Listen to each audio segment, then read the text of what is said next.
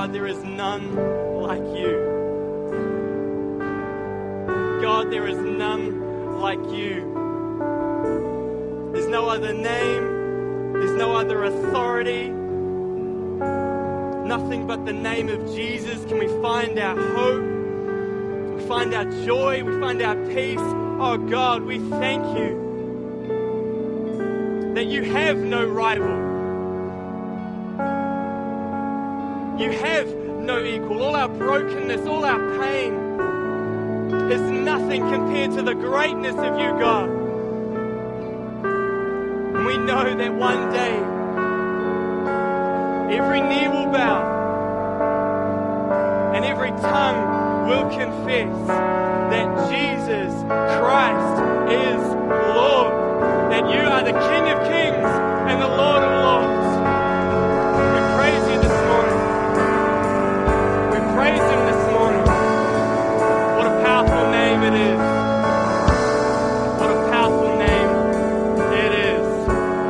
Are you thankful for Jesus this morning? Amen. Amen. Hey, it is great to be with you. You can take a seat this morning.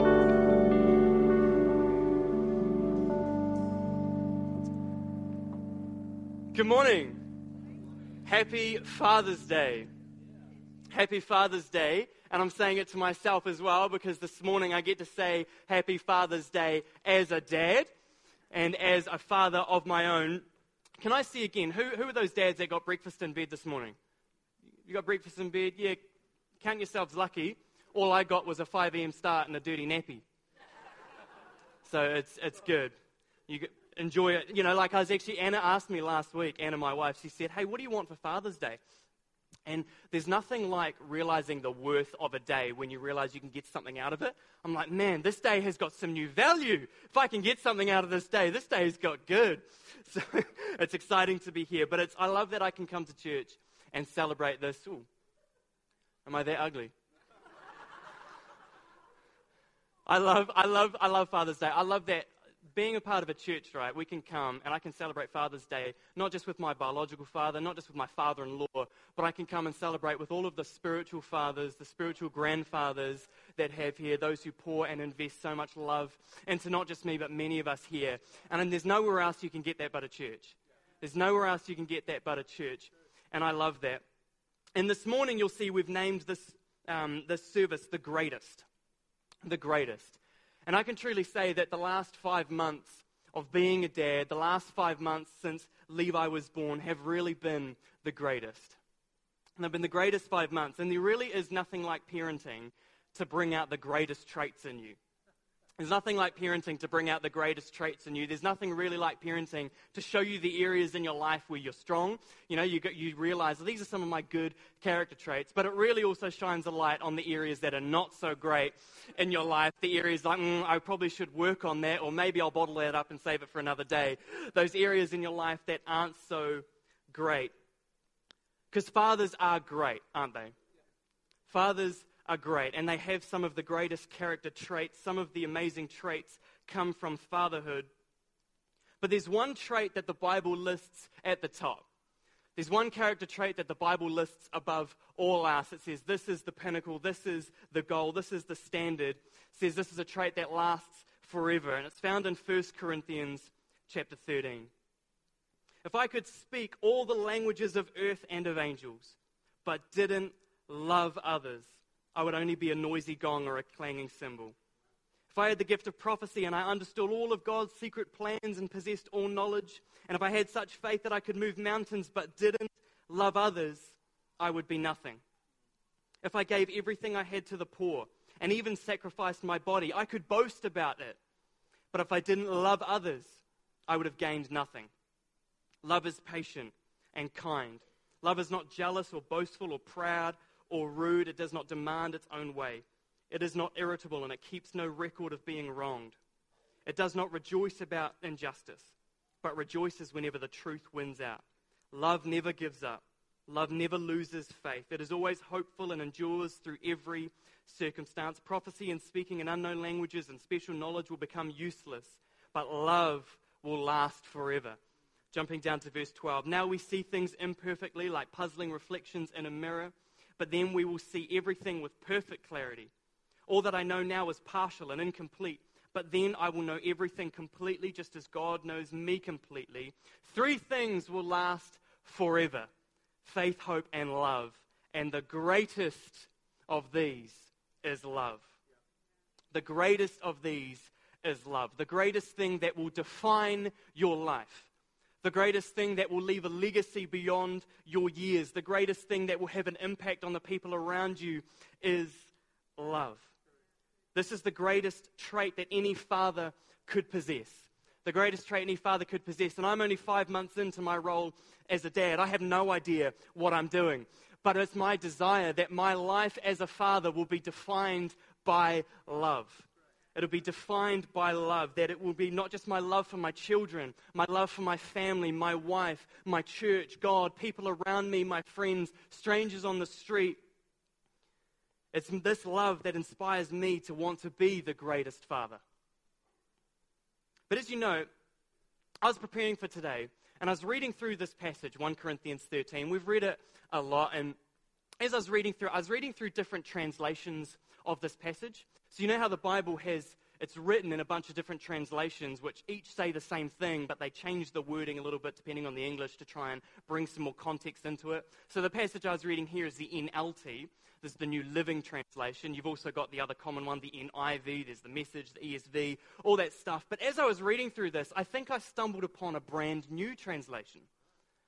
I discovered a brand new translation. I'd like to share it with you this morning. This is called the NDT, the New Dad Translation. So let's read how it puts this chapter. If I could speak all the best dad jokes and come up with the wittiest puns, but didn't love others, I would only be a noisy gong or a clanging cymbal. If I was gifted with knowledge and could understand women, and if I had such faith that I could actually win an argument, but didn't love others, I would be nothing. If I could cook the perfect steak and never burn the sausages on the barbie, I could boast about that. But if I didn't love others, I would have gained nothing. Love is patient, love is kind, it goes on. You know, it's not jealous, doesn't boast, it's not proud or rude, it does not demand its own way, it is not irritable, it keeps no record of being wronged. It does not rejoice about injustice, but rejoices whenever the truth wins out. Love never gives up, never loses faith, it is always hopeful and endures through every circumstance. Dad jokes, toilet humor, food, cars and sports, all will become useless, but love will last forever. And then it carries on. 3 things will last forever: faith, hope, and love. But the greatest of these is love. Regardless of your cooking skills, regardless of your career, regardless of how much money you make, the type of house you have, the car you drive, any possessions you have, those things are good. But the greatest thing is love. The greatest thing we have is love. And this is the thing that will have the greatest impact on our families, the greatest impact on our children. This is the thing that your children will thank you for one day. This is the thing that they will remember you by, is love. That love that will last forever. And of course, this love is not just limited to fathers. Here, when Paul is writing this to the Corinthian church, he's speaking to all people. The greatest thing is love. He's reminding us that while having all of those other things is not bad, they're good things. But if we have those things and we don't have love, then what do we really have? How good are they really? We can have the best careers. We can have the best homes. We can have the best jobs, the best salaries. None of those things are bad things. They're good things. But love is what makes a good thing great. Love takes a good thing and it makes it great. You know, there are so many things in my life now after being a father that I appreciate now so much more. So many things that were good, but are now great because of it. You know, the ability to have a job and earn money. Before, that was good because it was for me. But now I have a family. Now I have a son. So the ability to have a job and make money is a great thing because I'm not just providing for myself, but through the lens of love, I'm providing for them as well. Living in a fantastic country like New Zealand, having gone through the ordeal of giving birth, not myself, but seeing my wife do it, you know, but experiencing the incredible medical system that we have. You know, before it was good. I could say, yeah, that was good. But man, after having a baby, it is great. We live in a great country, and we're very blessed to have it. Love takes a good thing, and it makes it great. You know, the truth be told, I felt like a father long before Levi was born.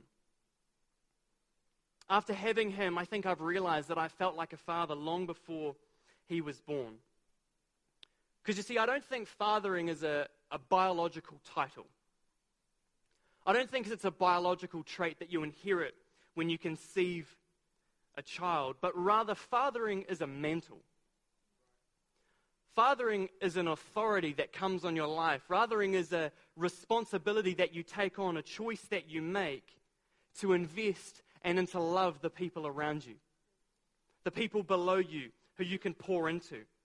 And so I think I've realized I've felt like a father for a long time as I invested in our youth, as I gathered around our youth and I loved them and I invested in them, as I gathered around our youth leaders and spent time with them and loved them and tried to encourage them. I think I've realized I've felt like a father for a long time. That same sense of pride in how they're doing, that pride you have when they do well, that sense of joy when they succeed, that same sense of grief you carry when life doesn't go their way. It's a fathering heart. It's a fathering spirit, that sense of investing in someone, loving them, helping them in life. And you go, well, Jono, that sounds awfully lot like a mentor. It sounds like a mentor. What's the difference then between a father and a mentor? Because you're right, they are similar. And a father's job is to mentor. You see, the difference between mentoring and fathering, and I have to be honest, this thought is actually Carl's thought.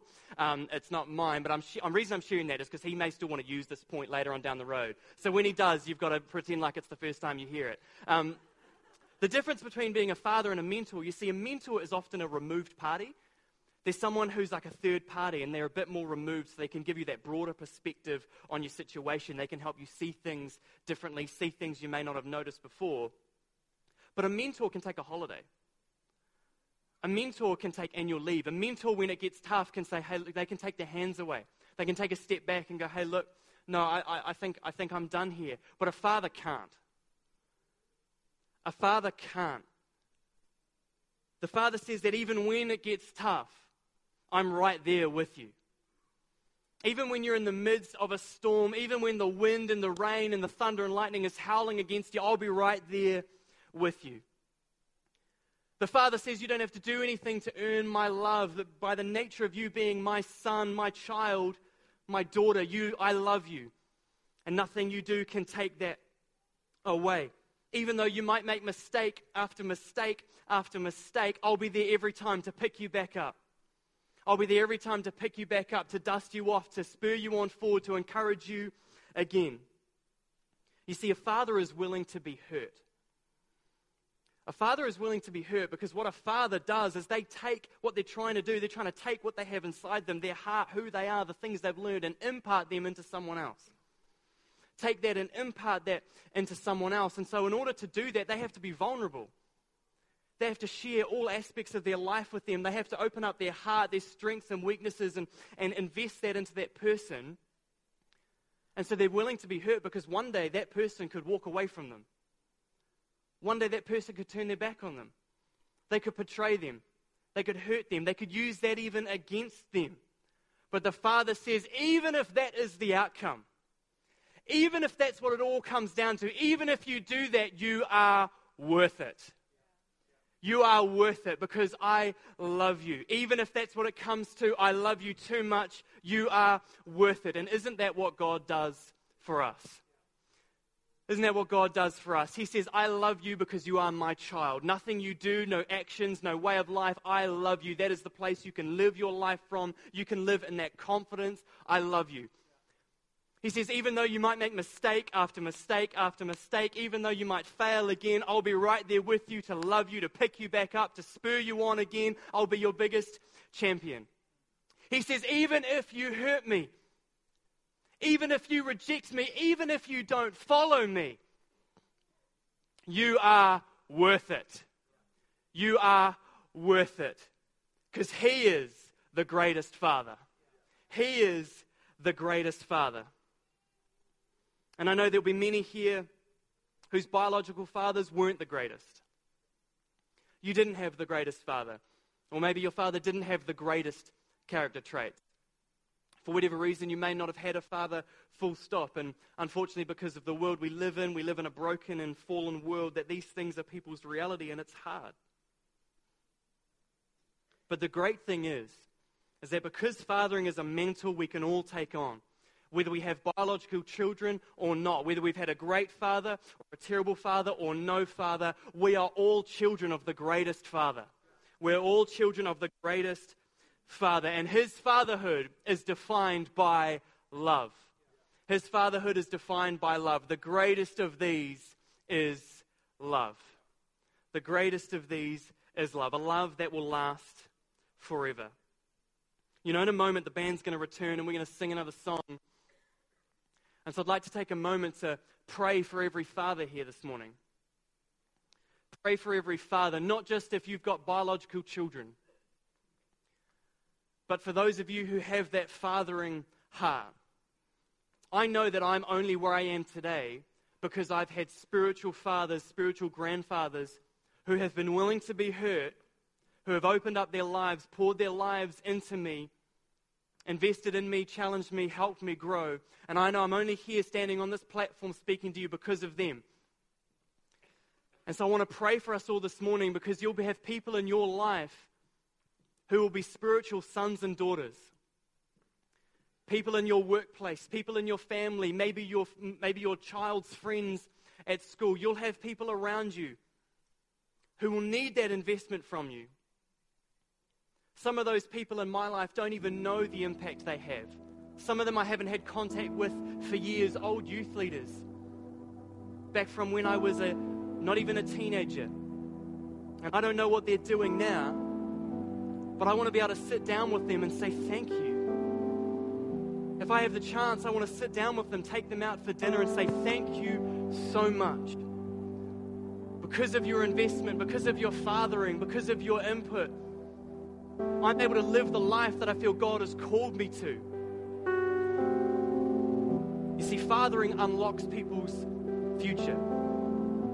Fathering unlocks people's future. It helps them unlock gifts. It helps them unlock talents and potential within them. We all need multiple fathers. We all need those fathers who can invest in us. And so maybe you're here this morning and you didn't have a great biological father. There are people in this room who will be a fantastic spiritual father.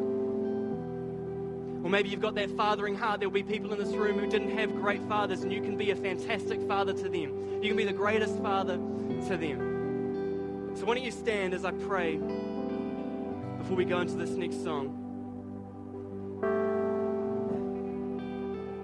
God, I thank you that you are the greatest Father. You are the greatest Father, and you love us no matter what. No matter the decisions we make, the past we've had, you say we are your children, we are loved by you.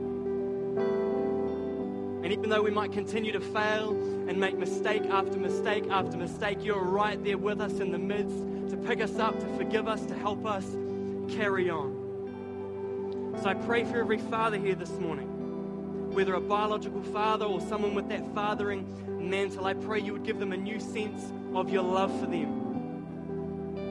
Open their eyes to the people around them who they can invest in and love. That love that will last forever. Help us keep that love in the center of what we do. And Jesus, I pray for everyone here whom for Father's Day is a difficult day.